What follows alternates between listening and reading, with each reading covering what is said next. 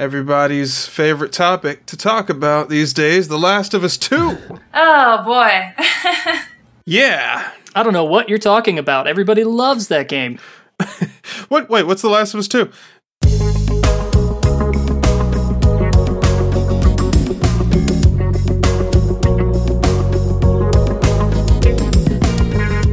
Hey, I'm Fingers. Yo, this is Vector. Hey, everyone. This is Days Ahead. And I'm Nitroid. You're listening to the Kojima Frequency.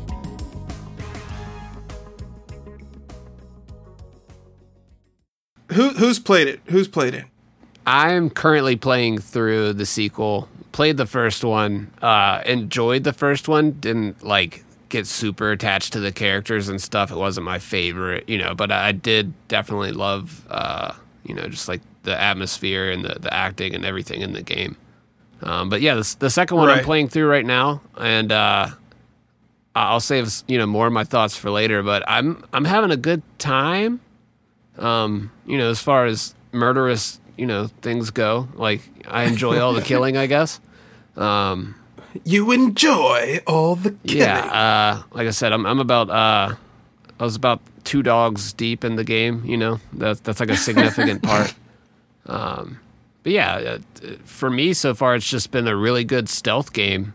But yeah, that's where I'm standing right now. I haven't beaten it or gotten to any of the huge story beats yet.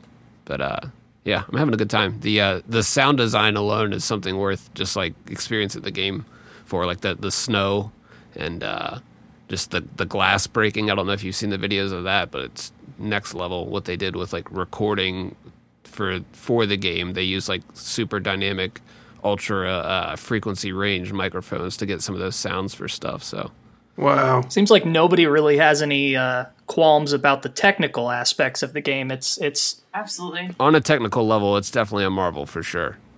Yeah. So sure, if only games were just that. If they were just judged based on how technically proficiently they were made, I don't think we would be doing this podcast. I haven't played 2. I did play 1, but I kind of took the... And did you finish it? I took the lazy... Yeah, I finished the first one, and then I took the lazy man's way out and watched all the cutscenes for the second one online. Days, what about you? So I ended up playing the first one on the remastered edition. I got it for free with my PlayStation 4. Nice. I'm sort of in Fingers' bucket where I completely understand why folks think it's fantastic. Think it's the best game ever. I thought it was great from a stealth perspective, but it didn't change my life. I am currently in team wait for this all to ride over so I can get this game for cheap. But I have watched the cutscenes like Nitroid, and I have a lot of thoughts about it and sort of the greater context of, writing and tropes, as well as comparing it to, the subject matter of this podcast, which is Metal Gear. Right. So.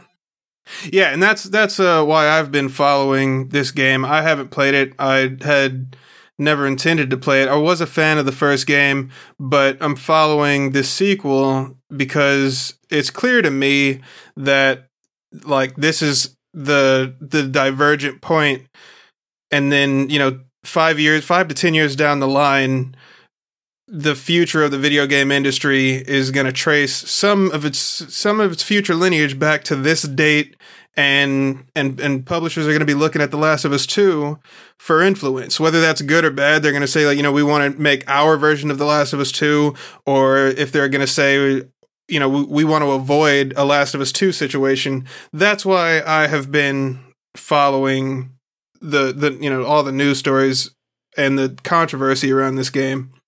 I've seen some conversation online about that, and specifically, it seems to be geared towards this sentiment of maybe AAA games have gotten too big, and that they need to be scaled down because you have all these concerns about budgets and crunch and release timetables, and so The Last of Us 2 kind of seems like the ultimate manifestation of that problem. And now everyone's kind of going, well, maybe it's time to start throttling back a bit and working on smaller projects, or at least figuring out a new way of going about this sort of design. Yeah, definitely. And I've been saying that since the PS3 days. And they say game development budgets have doubled since the seventh console generation, and they say they're going to double again. And so now you're seeing a lot of pushback from that, and people they're trying to spend less money to make a smaller game, which I think is great. Yeah, and I thought I was going to be like more like almost done with the game, but apparently I'm not even halfway through it yet. So like, yeah, these games are just getting a little too long just for what they need to be. Right. They're trying to make them these huge, epic, long things, and you can make DLC or make the Last of Us like little standalone episode. Like they can Left Behind. Yeah. They can do things like that to add on to the story, but like the huge singular project doesn't need to be that big and take this long to make. That's a big problem. Speaking from a sustainability standpoint, it is hard from a creative perspective because you spend all these resources, time, and effort to create this game. And when you take the creative risk that games like The Last of Us 2 take, it kind of worries stakeholders and fans in a sense that, we waited 7 years and how many millions for this? Yeah. I remember I finished the first Last of Us in about 13 hours, and most people say it takes about 15 on average.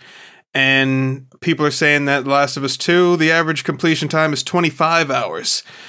Which it doesn't make a lot of sense why they would nearly double the length of the game, especially when they purposefully set out to, and we haven't gotten into spoilers yet, but I feel like we should have some sort of marker when we do dive into spoilers. Yeah.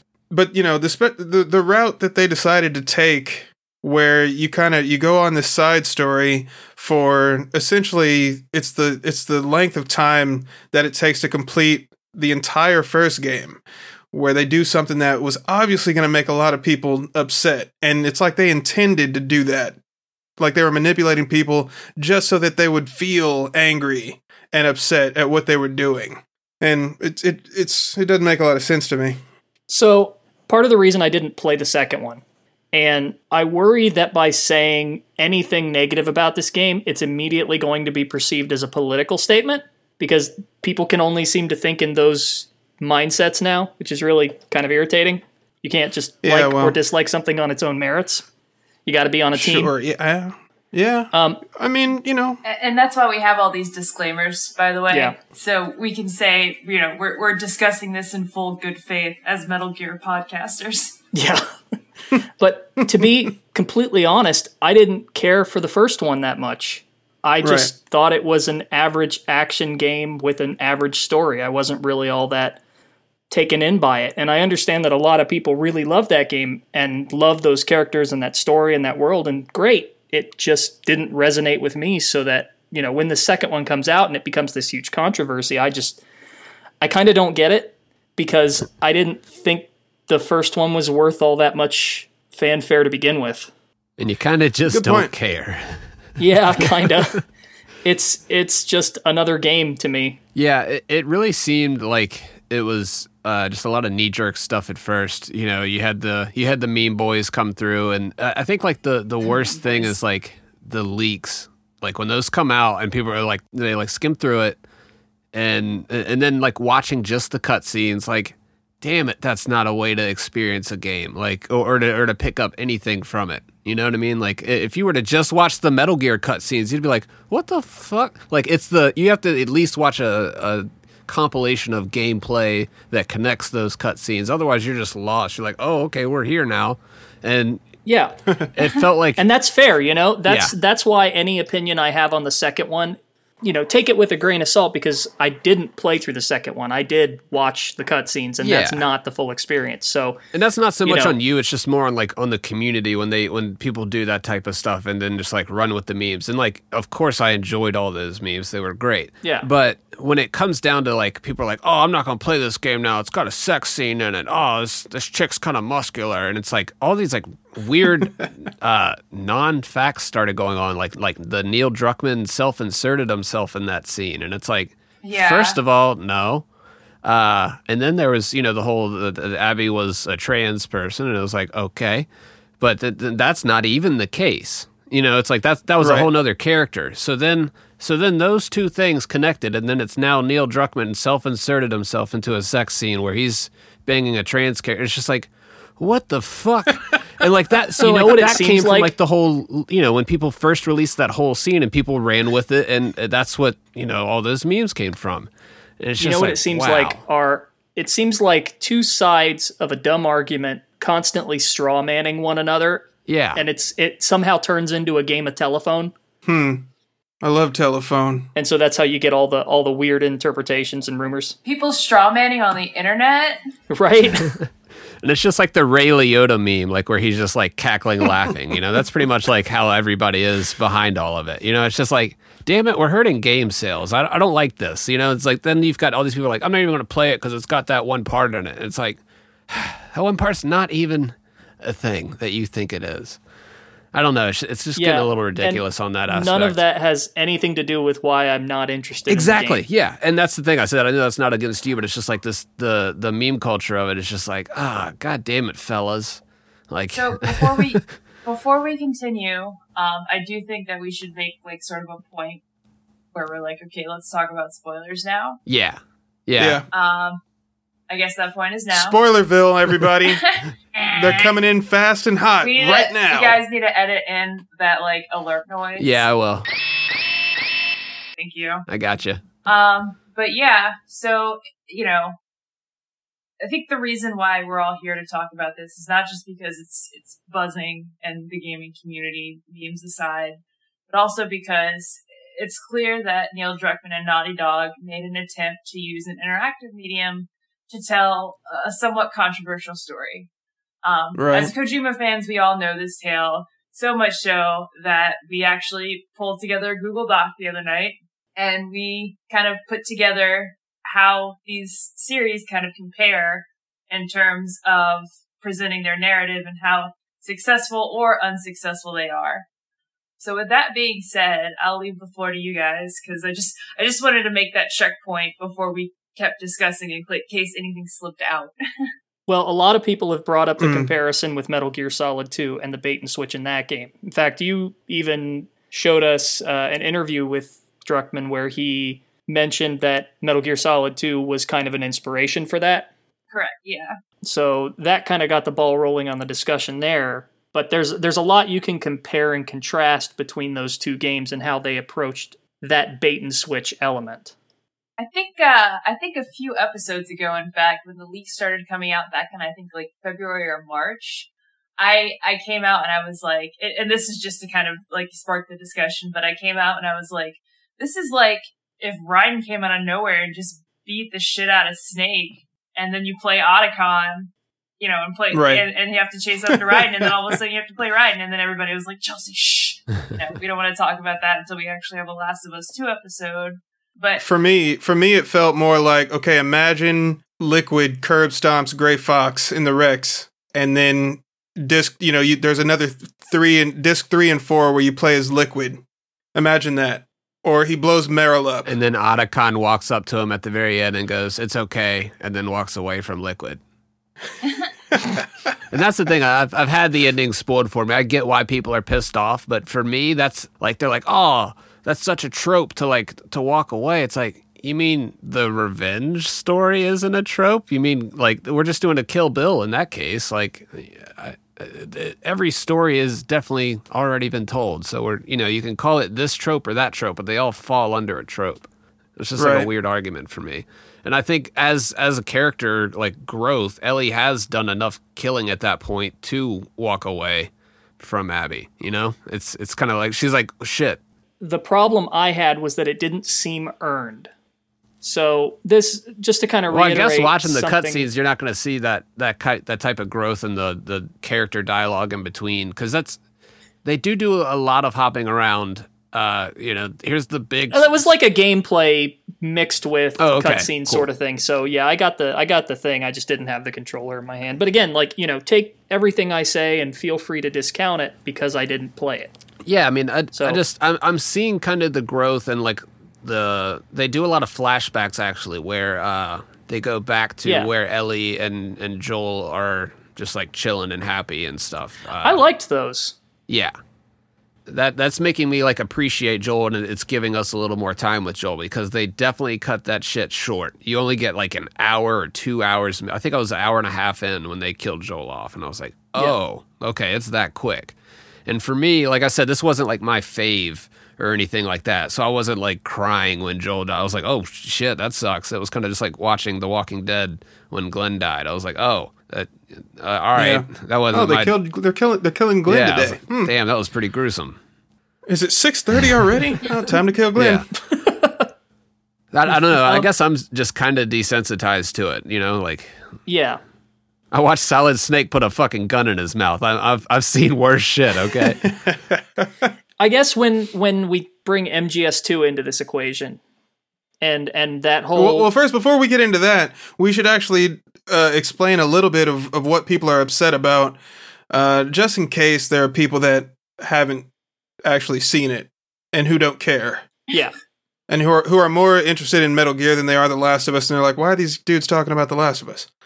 So I'm going to try and make this as quick as I can. But, okay, so Joel, the protagonist that you play as in the first game, he gets killed with a golf club by this new character, Abby, who turns out to be the daughter of one of the surgeons that Joel killed in the first game. And so Abby's out for revenge. Joel saves her life, and then she murders him brutally. Yeah, she's like because she's been looking out on for a him. Patrol, and then like all of a sudden gets like swarmed by all these infected, and then he like takes her and he's like, "Hey, come on, let's go," and saves her. And then they go back to her spot, and then they somehow reveal that they start introducing each other. He's like, "I'm Joel," and they're like, "Oh, you're Joel. Oh, okay. Okay, cool. Yeah. Hold on 1 sec." Yeah, and then she gets a shotgun and blows off his knee, and then tells dude to tourniquet it. It's really dark and really like that's if you're a Joel fan, that's a pretty hard scene to watch.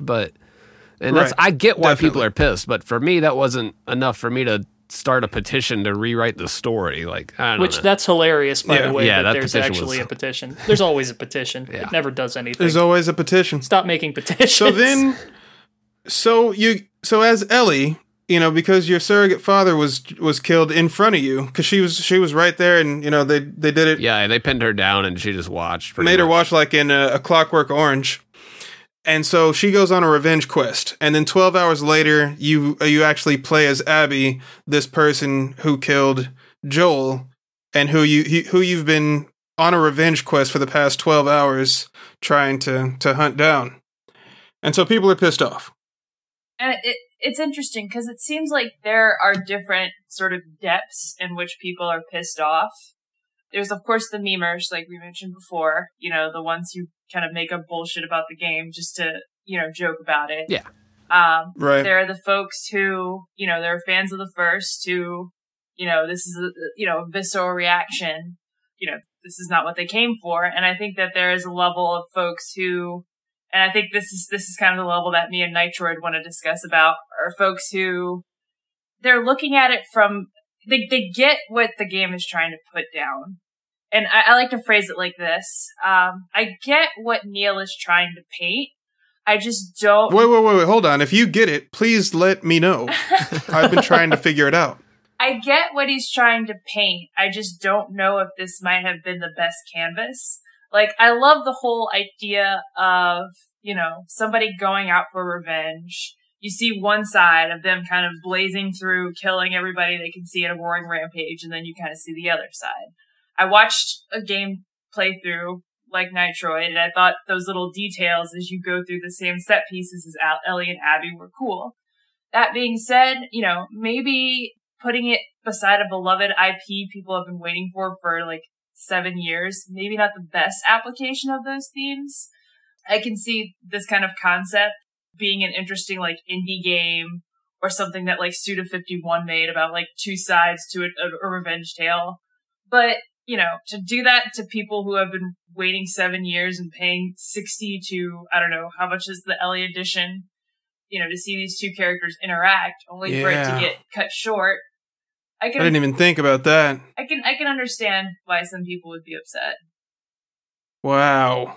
I mean, yeah, I know why people are upset. And we have a dude who started an actual petition, please change the story. Just because he didn't want Joel to die. You did a mess. From my perspective, you did a mess. Okay. That's what he says Full in the petition. People who didn't expect Joel to die, I've got a bridge to sell you, buddy. I always assumed that this game was going to be about Joel passing the torch to Ellie in this world, and I really wanted it to be about expanding the world as Ellie gets that torch passed. Yeah. But at the same time, like Nitroid said, some of those moments, they feel a little unearned. Even though I was a bit apathetic to the first game, there were moments that really resonated with me.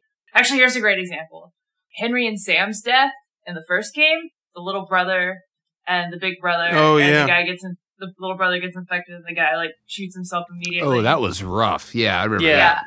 That resonated with me, I would say, more than Joel's death in a way, just because the build-up, the execution. Yeah, I remember it being really sudden. I was like, "Oh, wow, okay." I kind of didn't expect it, but also it made sense. People were speculating that Right. Joel was going to die from the very first teaser of this game. They were like, "Oh, it's going to be like a ghost or something. It's going to be like a memory talking to her." And that first trailer where she's playing the guitar and she's like, "I'm going to kill every one of them." And that scene, that wasn't even in the game, was it?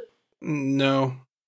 But, games change. The game's been in development for 6 years. But, the story's definitely changed in that time. But there's been this ongoing conversation, too, about part of the reason the term bait and switch is used is because the trailers made the game out to be something that arguably it was not. Right. And this is where the Metal Gear Solid 2 comparisons come in, because MGS2 very famously had trailers that showed Snake in place of Raiden in scenes of the game, boss battles in different areas, encounters that were completely different, and so on. Right. And this is what I was going to say earlier on the subject of there being a sort of dissonance where the two kind of don't quite approach that idea in the same way, and where the turn in The Last of Us 2 doesn't feel earned. So, in Metal Gear Solid 2, there's this ongoing theme. It's presented gradually, both directly and through innuendo, that glorifying Solid Snake as a legendary figure isn't really a good thing. And to a large degree, Snake himself is a mouthpiece for this idea. So he's constantly telling you, legends are bad news. You shouldn't believe everything you hear about a legend, and so on, right? He's aware of how messy his past is, and his entire arc in MGS2 is trying to overcome that. He's trying to make up for it. Wait, who are we talking about? Snake or we're Raiden? talking about Solid Snake. So Solid Snake has an arc in MGS2? Arguably, you could say his arc in MGS2 is the tail end of his arc from MGS1. We could say that. Okay, all right, yeah, but that's the problem. It's when you say arguably, that's open to interpretation. So, but the point is that he's aware of his past and he's trying to make up for it, and he's acknowledging that I did some bad stuff. I'm trying to be better. I'm trying to make the world a better place. And ironically, the fact that he's constantly questioning his legendary status actually elevates him further.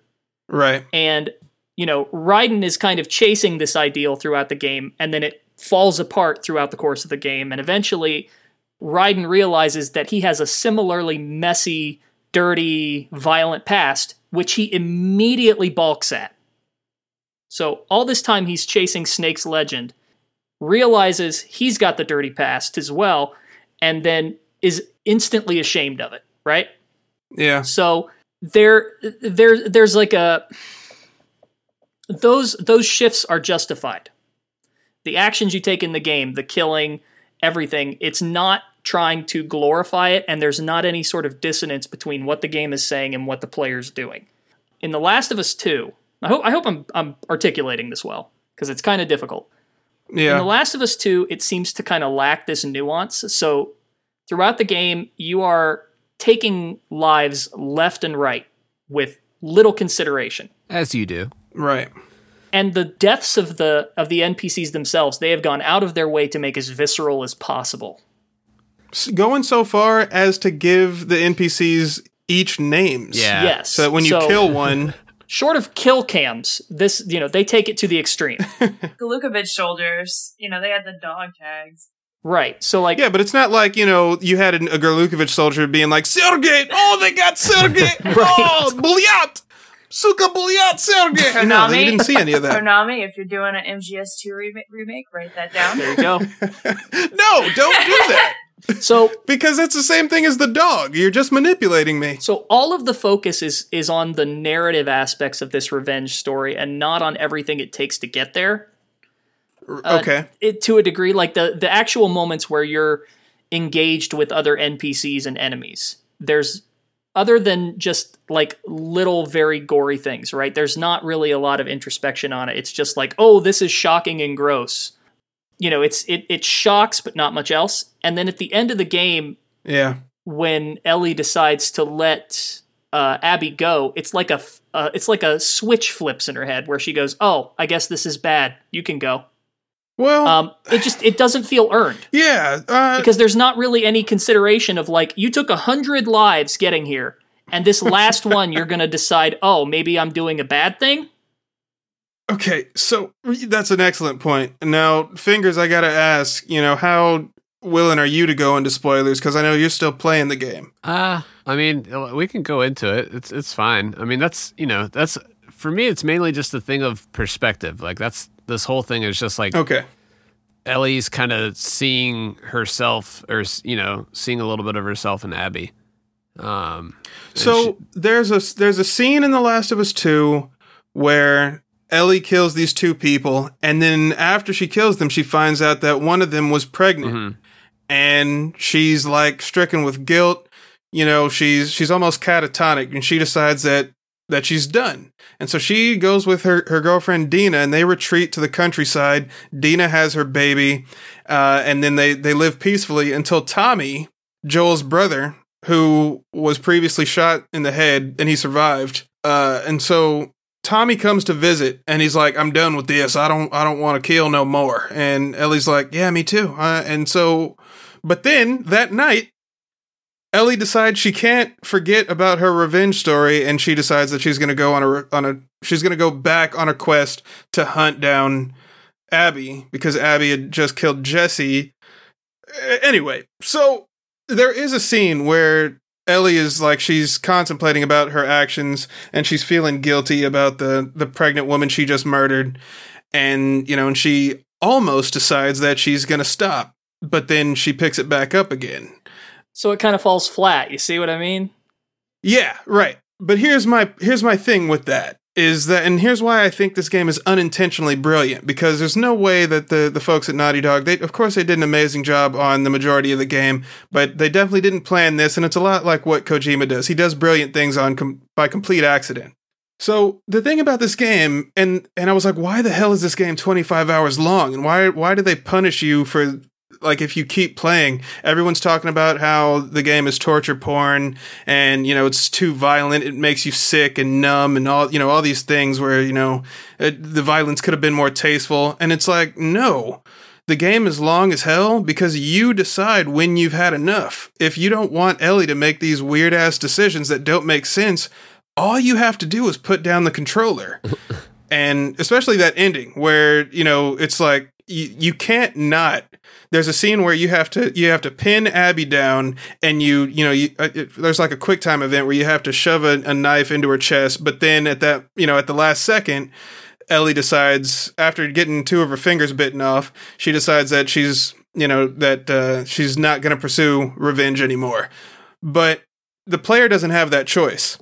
But as the player, if you had just turned the game console off right now, and hey, Druckmann actually said that MGS2 is one of his favorite games, so maybe if, that was him saying, if you actually just stop playing the game, Ellie doesn't make a nonsensical choice to pursue revenge when it doesn't make sense. You're doing it. Stop hurting yourself. Stop hitting yourself. I do have to call you out on one thing, though, because given your let's say distaste of Metal Gear Solid 5, this kind of confuses me, because there's very much a similar sort of, you need to just kind of put down the gun and stop playing, otherwise you're going to be in an endless battlefield sort of mentality to that game. I'm going to answer that question real quick, and then Daze was going to say something, but you are 100% right, and that scene is exactly what made me stop being a fan of the Metal Gear Solid series. That exact scene, when the game literally told me, hey, you shouldn't be a Metal Gear fan anymore because it's gotten you nowhere. And I was like, holy shit, you're right. What have I been doing wasting my time for the past 17 years? And here we are. All right, that's fair enough. Yeah. Days, you were saying? So I don't mean to nitpick, but I just want to make sure we were talking today that we don't want anybody to be like, well, these assholes, their opinions are invalid because they got this scene wrong. But to clarify, okay, so Abby beats the shit out of Ellie and Tommy and Dina because they killed all their friends. And right before she's about to slice Dina's throat after, finding out she's pregnant and thinking, hey, one for one, I had a pregnant friend. Not only that, she actually says good when she finds out that she's pregnant. Yeah. Good. We're supposed to see both sides, y'all. Anyways. Gross. She gets stopped by Lev, a companion that she saves from the religious cult that her clan or her army has a beef with. And the second thing I was going to say was, when she's choking out Ellie or Abby in the water to kill her. And then she decides to kind of let her go. And I kind of, going back to the Metal Gear Solid 2 comparison, I was looking at it in parallel to the scene where Raiden takes off his dog tag. And he looks at it and you see your entry name, probably something like immature, like Assman 420. And he throws it out, and he never heard the name before. What he's doing is he's letting go of his role as this character sort of being controlled by the player. I think that what they were trying to go for when letting go of Abby was Ellie trying to let go of her role as this so-called savior of humanity that has this survivor's guilt that she can't think of a possibility where Joel, didn't kill all those people. To which goes back to my other point where, I get what they were doing, but maybe the execution could have been a little better. Well, what substantiates that is the very last scene in the game where it's that last little flashback showing Joel and Ellie talking about, how she says she wants to try and forgive him. Yeah. Yeah. So that kind of cements what you're saying. And another thing that really upset me, and it was somewhat of a retcon, was that Metal Gear gives you an agency in a sense that there are times where it lets you feel, the consequences of your actions. Whether that's, the sorrow, seeing your kills, seeing the kills at the end of the game, so on and so forth. I played the first one, and I could have sworn I did not massacre the Fireflies base. I'm a stealth gamer. Yep, me neither. But in the sequel, in the flashbacks, it showed the whole place getting slaughtered. And I get it, the one mandatory kill you have to do for that is Abby's dad. And by the way, it's self-defense because if you don't do anything, he'll shank you with a scalpel. But that was a little frustrating to me as well. Again, it goes back to that manipulation, oh, you're this monster. I get that I'm a monster, but, I tried my best not to be. You know what surprises me is you look at Metal Gear and the build-up in Metal Gear Solid 3 to when you have to pull the trigger on the boss, right? Yeah. Mm-hmm. And they go through all of this effort to show you things from Abby's point of view. I'm surprised they didn't have you actually swing the golf club yourself. Good point. Yeah. They didn't do that, but they do have you at the end almost drown Abby and then attempt to stab her before Ellie decides not to. Man, that would have made people put down the controller if they had to swing the golf club on Joel. They were like, I'm not going to do it. That would have pissed people off. I don't think they would have. The fan, the fans, they would definitely not want to do that. I mean, that would make them... I don't think so. And the reason why is because they kept playing after Joel died. Yeah. And then they actually finished the game and went on YouTube to complain about it. A lot of people just aren't playing it because they hear that or hear, I've seen a lot of people comment like that. They're just like, oh, I'm not playing it because of this. It's just like, ugh. I've heard that there are just a ridiculous amount of copies up for sale on like online sites, but I don't know if that's normal for new release games or if, I don't know what the numbers are. I hear the game sold 5 million in like the first week. It sold 5 million. Yeah, so they don't care. They made their money. Right. And here's the thing, though, here's the reason why you don't tell a story like that. The next time Naughty Dog, they can't make another Last of Us. They can't make any sort of serious story like this because people are going to remember what they tried to do in The Last of Us 2. And that's called the consumer contract. So it's in your best interest to tell a story that people are going to resonate with and like. Don't try to subvert. I mean, sure, subvert expectations, right? But don't intentionally try to make people upset and create controversy and, to get people talking. Because they were going for the Twitch reaction, to see people streaming the game and just to see the reactions on their face so they can do that stupid grid compilation of all the people like, yeah, they're gross. But that's what they were going for. Like when they killed Joel and you see spurts of blood coming out of his fractured skull, which I thought was some of the most beautiful fluid physics I've ever seen in a game. But, and the fact that they motion captured one of the most anatomically correct kiss scenes in the history of video games. They spent 6 years and all that money and they tortured all those people, in making them work 80 hours a week for 6 years out of their lives. And, this is why I've been following this game, because I don't want this type of game to get as much attention as AAA games have been in the past. On a lighter note, I just pictured sort of like YouTube Twitch compilations of people discovering they have to play Raiden. Like, can you imagine that in 2020? That was one of the things I was going to bring up, is there's been a lot of comparisons and questions of how Metal Gear Solid 2 was received when it first came out, and for anybody who was around back then, it wasn't pretty. Yeah, game, I didn't have the internet, so I didn't hear any of it. I was 12, and I didn't care. So that's a story in and of itself. Right. When it came out, it reviewed extremely well, and reviews were very careful to hide Raiden. Right. Yeah, they were, and I still have a magazine that has a screenshot of Raiden, but he's wearing a gas mask, so you can't tell. Yeah, and a lot of people were mad when they realized, you don't play a Solid Snake, even though there's a point to it. It really got people pretty upset. Didn't necessarily stop the sales, but I remember the reception to Metal Gear Solid 3 not being as warm. I hate to use the term, but there wasn't as much of a hype train for Metal Gear Solid 3 as there was for 2, because like you said, people were kind of aware, they had that memory of what happened the last time around, and they didn't want to have the rug pulled out from under them again. And it technically was in a way. Yeah, because Kojima refuses to let people play as Solid Snake again.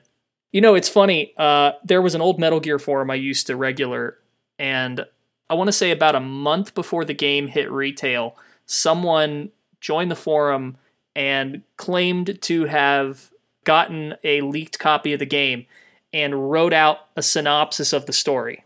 Okay, yeah. And everybody read it, and it was this absolutely ridiculous story about how, after the first hour of the game, you switch to this new guy, and you're in a completely different area on an oil rig, and the whole thing is a recreation of Metal Gear Solid 1, and at the end, you find out that these AIs were doing it to control society, and blah, blah, blah, and everyone was like, this is ridiculous, this can't be true, like, get out of here, dude. That really happened? Yeah, swear to God.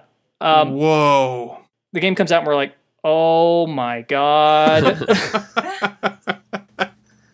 Wow. Yeah, it was pretty wild. The other thing I wanted to mention, though, and specifically with regards to how AAA development is what is it going to look like in the future?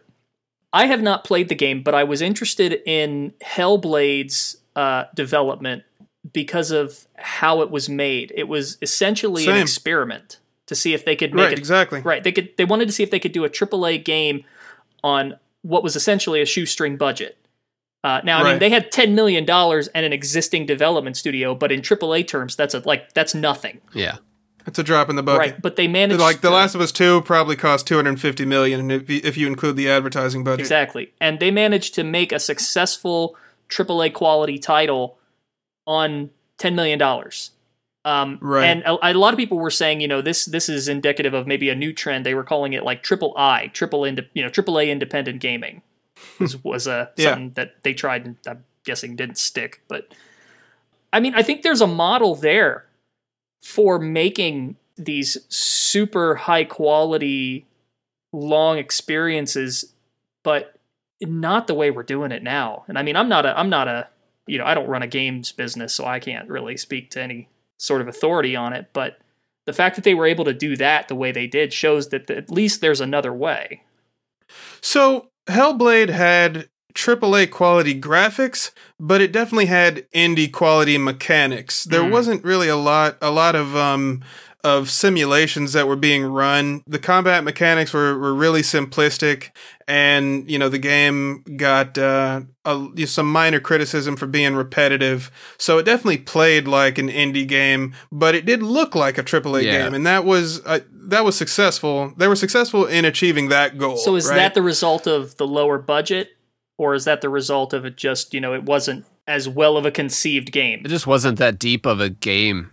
Yeah, like as far as the gameplay went, it just wasn't that deep, but it was very sensual, and the way they recorded the audio was like crazy. The way that if you wore headphones and play that game, like that's the way to do it. For sure, yeah. And I can only imagine. They did like 3D recording where they were like all running around the mic, and like I saw some little mini doc on it where they were just doing circles around this one mic, so they were getting this like 3D stereo thing going, but it's all the voices like of like 8 people just like saying stuff, so it actually feels like they were trying to replicate mental illness and like what the character was actually experiencing. So they did a good job on that part.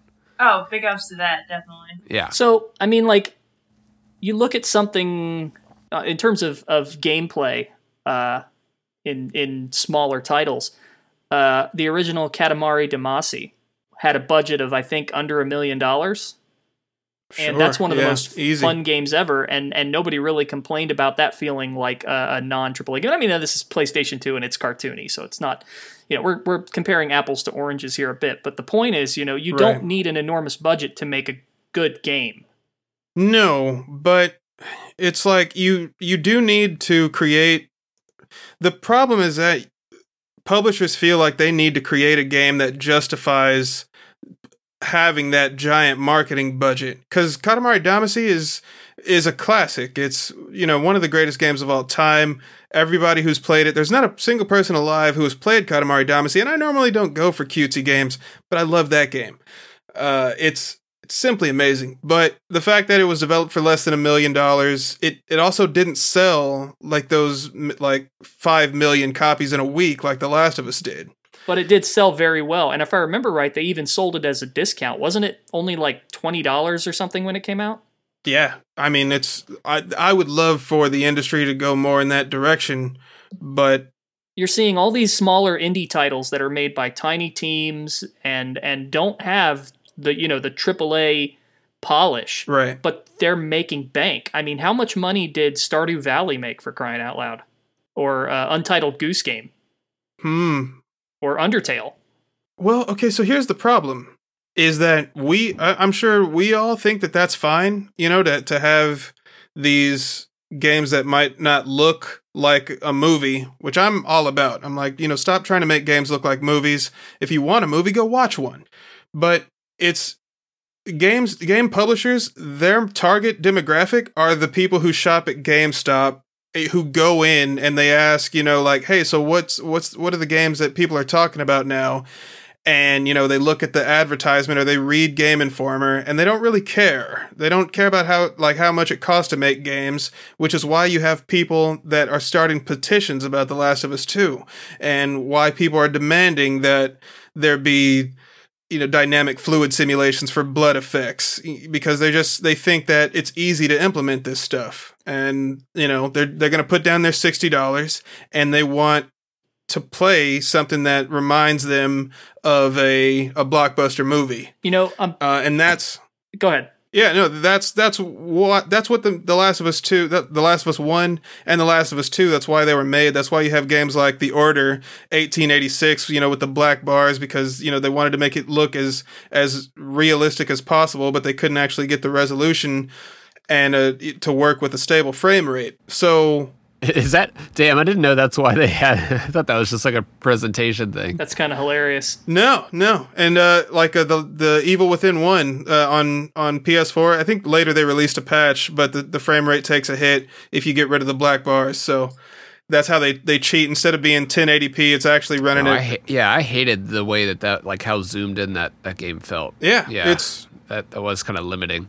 The thing I was trying to circle around to, and I didn't quite get there, and the reason I brought up Katamari Damacy was if you look at Hellblade and the fact that they were able to have those AAA fidelity graphics on a $10 million budget, and then you look at indie games and they're able to have gameplay that is arguably more fun than most AAA games, there has to be a way to reconcile these two sensibilities so that you can make there absolutely is fun games that have AAA quality production value without sending, a team of 200 employees into crunch for 3 years. It's like not even that. Like Assassin's Creed, that development team is 300 people minimum. Jeez. This game with all the, like, if you're talking the marketing team and the lawyers and all that, 500 people worked on this game. That credits roll goes for an hour. But why are games made this way is because people demand them and people keep buying it. 5 million copies were sold of this game. You really think another publisher's not going to see that and be like, dude, we gotta make our version of The Last of Us. Somebody needs to break the mold, and if they can make a successful game that breaks the mold, then everybody else will follow. Businesses are also looking for, like, the Call of Duty model. Like, you guys keep on mentioning games that came out before 2007. Now I think everybody's looking, every sort of big developer, every big publisher is just looking for that golden egg, that game that doesn't take much time to develop, but can go through like those yearly cycles and have a safe sales numbers. It's a terrible way to be creative. Wait a second. It's a terrible way to be creative, but it's a great way to secure the bag. You guys, I feel like I just ripped open a rift in the time-space continuum, but isn't Konami ahead of the game on this? I was gonna say. This is exactly why they shut down their AAA games division so they could make pachinko machines. I will say Konami right now is actually doing something really cool. Their new game that they didn't develop, but they're publishing for these indie studios now. They have a game out called Skell Attack, and that game's actually really fun. I've been having a good time with it. I'm sure it is. Yeah, they seem to be steering more into indie publishing. And yeah, definitely I've been having more fun with the indie stuff, because I guess just being like a retro type gamer, that's just like more what I normally just grew up on and enjoy. Like I enjoyed that part of gaming.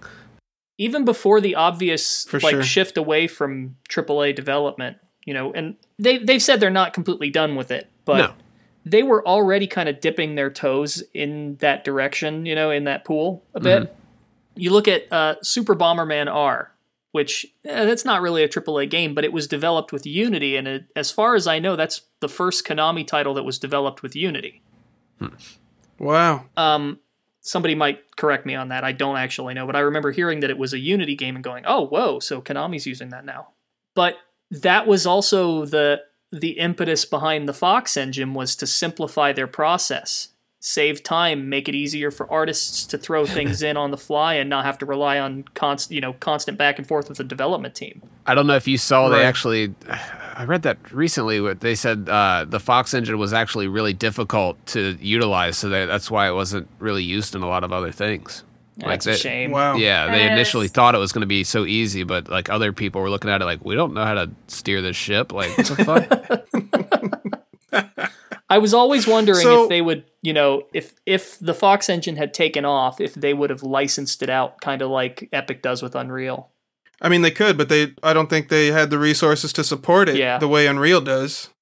And, to Finger's point about indie games being more fun, I think that's kind of, when you're making an indie game, your objective is to make it fun, for the most part. You want something that people will will play and really something you don't really have to think about. You know, like you're trying to recreate that feeling of jumping in Super Mario or Sonic. But the main reason why I play games, you know, even if I play a fun game as a diversion, the main reason why I go to games as my primary source of entertainment is to play a story.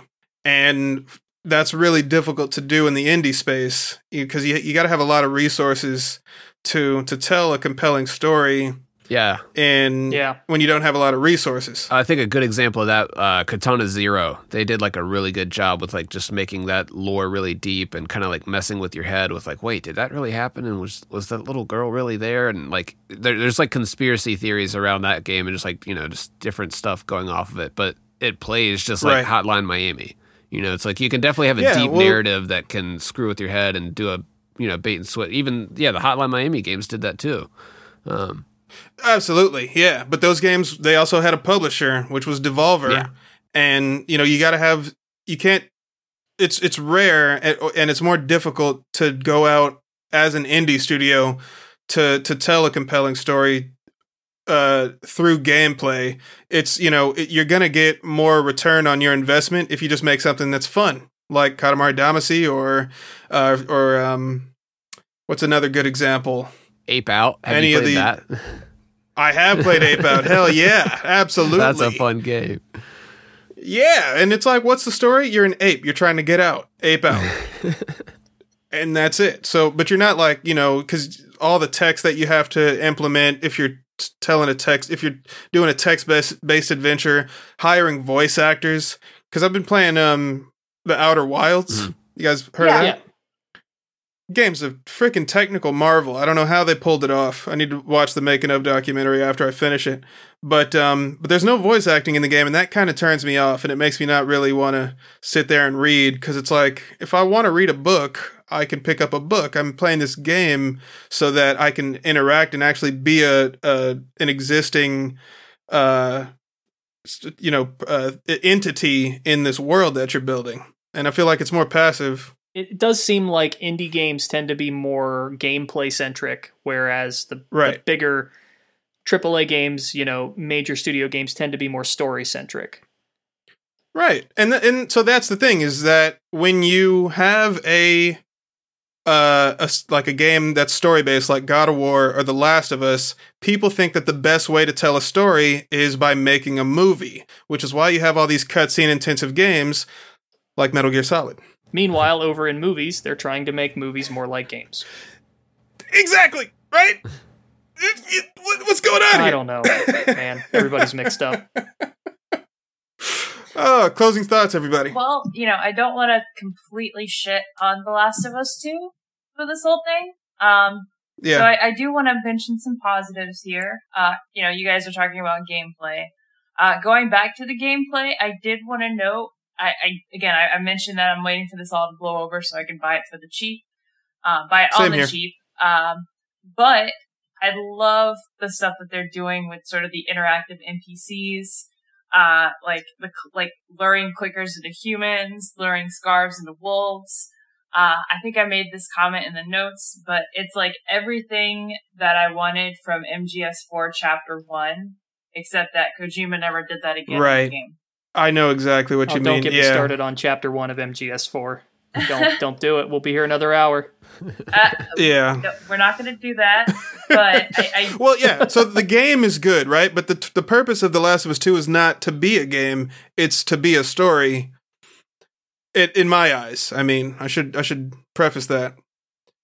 Yeah, for me, I mean, it does tell a story. I'm soaking in the story as I go. It's okay. There's some cringy dialogue along the way, but there's some also pretty good heartfelt dialogue that, you know, it gets you up in your feels. And it definitely, I think, what was the one quote Neil said? It's not a fun game. I don't think that's the most accurate. Like, I'm having fun with it. I can see what he meant. Like, he's like, yeah, you're gonna have a bad time. It's like, okay, cool, whatever. Oh, like Spec Ops. Yeah, it's basically this feeling that I've felt before, so I'm just kind of desensitized to it. But it's some of the best stealth mechanics I've seen in a game since the Phantom Pain. The way the enemies that's high praise. The way the enemies track you, and I mean, that's what else can you say? The way they like search an area it's very thorough. The dogs like will actually pick up a scent trail from you. Like just like there's plenty of good gameplay mechanics enough for me to forgive the story if it does a couple things that the fans didn't want it to do. Because that's really, it just seems like a tantrum kind of. They're like, but I didn't want it to go that way. It's kind of like The Last Jedi pretty much, which I can give a little more, allowance to people being upset over that. But, for me, it just seems like people just being upset that their fave got killed. That's kind of just where I see it. I definitely think it's a technical marvel. It's incredible how much we're able to do with games now.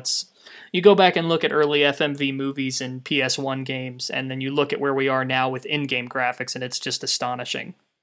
In terms of physics, in terms of graphical fidelity, it's marvelous to look at. But I'm kind of like Vector in that I play games for a story. I'm more of a single player guy than a multiplayer guy. I don't play a lot of multiplayer games. Same. I know this isn't a multiplayer game, but I do play more for the story aspect. And so the fact that I wasn't really all that interested in the first one to begin with, just kind of, I said it before, it just didn't really grab my attention, other than, wow, look at what they did. And it also... Yeah, I completely understand that. It's also a kind of a thing where, like... everybody throws the term around subverting expectations, and we've seen character bait and switch done before. I've seen this trick so many times that it's lost its effect on me. So yeah, it's like, okay, yeah, I've seen it before. What else you got? Yeah, I got 2 points to add, to riff off of that. And the first is I completely relate to not vibing with the first game because, as of 2013, the whole world had just been zombied out by The Walking Dead. And, personally, I feel like if you're going to tell a story in a zombie apocalypse, you've already failed from the outset. But that's just me. The second point is, to all the people that are complaining about, that this story wasn't what they wanted and they want something better. I got no sympathy for those guys because there was only one game before The Last of Us 2 for fans of this franchise. I had to play Metal Gear Solid 1, 2, 3, 4, Peace Walker, and then Phantom Pain on top of a bunch of games like Acid and Ghost Babel and all this other information that I've accumulated over the course of 15 to 20 years before my hopes and dreams were ripped out from under me. So, you guys haven't even begun to suffer. It's like that meme that's just like first time and dude's just like sitting there like about to get executed. I was going to say, or that Twitter post where it was like, show me a video game character who has gone through more. Oh, that list is everybody's like... Yeah, everybody's like, oh, okay, let's go in. Did I post? I saw David Hayter had a response to that. Man, even he was riffing on it. Yeah, that was some ordinary gamer that he replied to. It's like, dude. What, was that his handle, or was that... ordinary gamers on Twitter. He was like, Old Snake walked through a microwave hall, bro. He contracted like 7 different cancers that day, but okay. And Hater just underneath was like, they didn't have to wait too long, I guess. The post was like, I'll wait while y'all tell me who went through more. Yeah, that's what I posted earlier. I'm gonna go with the pain. It reminded me of a post that happened all before this shit went down, where somebody posted something like, tell me a better video game soundtrack than Mick Gordon's Doom. Go ahead, I'll wait. And then just like Twitter just went off on it. Which, you know. You want to know an easy way to get retweeted. There you go. Tell me a better X than Y. There you go. That's the manipulation that Naughty Dog did with show me a better dog than this one that you just stabbed. But you didn't. There's no other dogs, Naughty Dog. Was that the commentary that we're making? Like, oh, we're Naughty Dog, and this is Jackass. So here's a dog, and you're gonna stab it. We're gonna make you feel bad about killing the dog because we're Naughty Dog. It's even worse when the people see that you I shot a dog with a bow and arrow, and the guy was just like, "Fuck, man, they killed my dog!" Like he was like really just like upset by that, but not all the other people that I had killed before. That he had seen. Well, here's the thing, imaginary video game man. You don't exist. Neither does your dog. No. QED. I'm going to shoot it. It's in my way. Yeah, like if people are like making things on Twitter like, please don't make me kill a dog in a video game. I'm like, I don't know. Ever since like Call of Duty 3. If you kill a dog in this game. Since Ninja Gaiden on NES. Like what the hell were those? Those were dogs. I didn't give a shit about them. Guys, if you kill the dog in the video game, does it die in real life? Does it still go to heaven? Do all Naughty Dogs go to heaven? The real question is, can I pet that dog? If Neil Druckmann really wanted to get his point across, he should have let us full taunt the WLF soldiers to put as Ellie's arm. Yeah, there is no like non-lethal way to deal with anybody really. It's definitely all just like kill or kill harder. Can you non-lethal the game? Nope.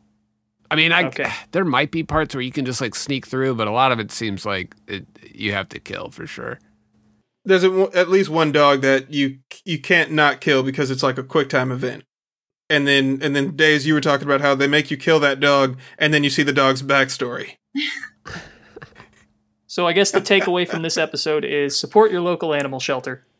Yeah. The more you know. Dun, dun, dun, dun.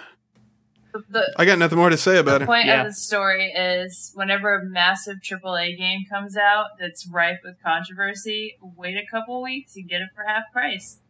And I suggest playing it. It's got pretty good stealth in it. Yeah, and just ignore the story if you want. I don't know. I really am looking forward to playing it. Yeah. I keep watching clips of people it. going like full John Wick with Ellie, and yeah, the combat in it and the gunplay is damn good. And you've got like upgrade trees and skill trees that make you better. You can take little pills that make you better in certain trees. So that's I've kind of just been like looking at all the hate and just going, I'm gonna play a video game. And that's kind of what it is to me. It's just another video game. Hopefully they good old video games. They might make a sequel where Abby and Ellie team up together. That's why they couldn't. Okay. You know what? Off, Fingers. Just shut your mouth. No. I knew that would piss you off. So it turns out, you guys, Abby is actually Ellie from the future. Okay. And no, we're gonna play a sequel where you have to play as old Ellie to go and hunt down Abby one last time. Are they gonna give? But Abby has been taken over by Tommy's disembodied spirit. Oh my god! No, you're Ellie, and you get woken up by Joel playing guitar, and it was all a dream. It was all a dream. God, if they would have actually ended it like that, can you imagine the reaction? That'd be even worse.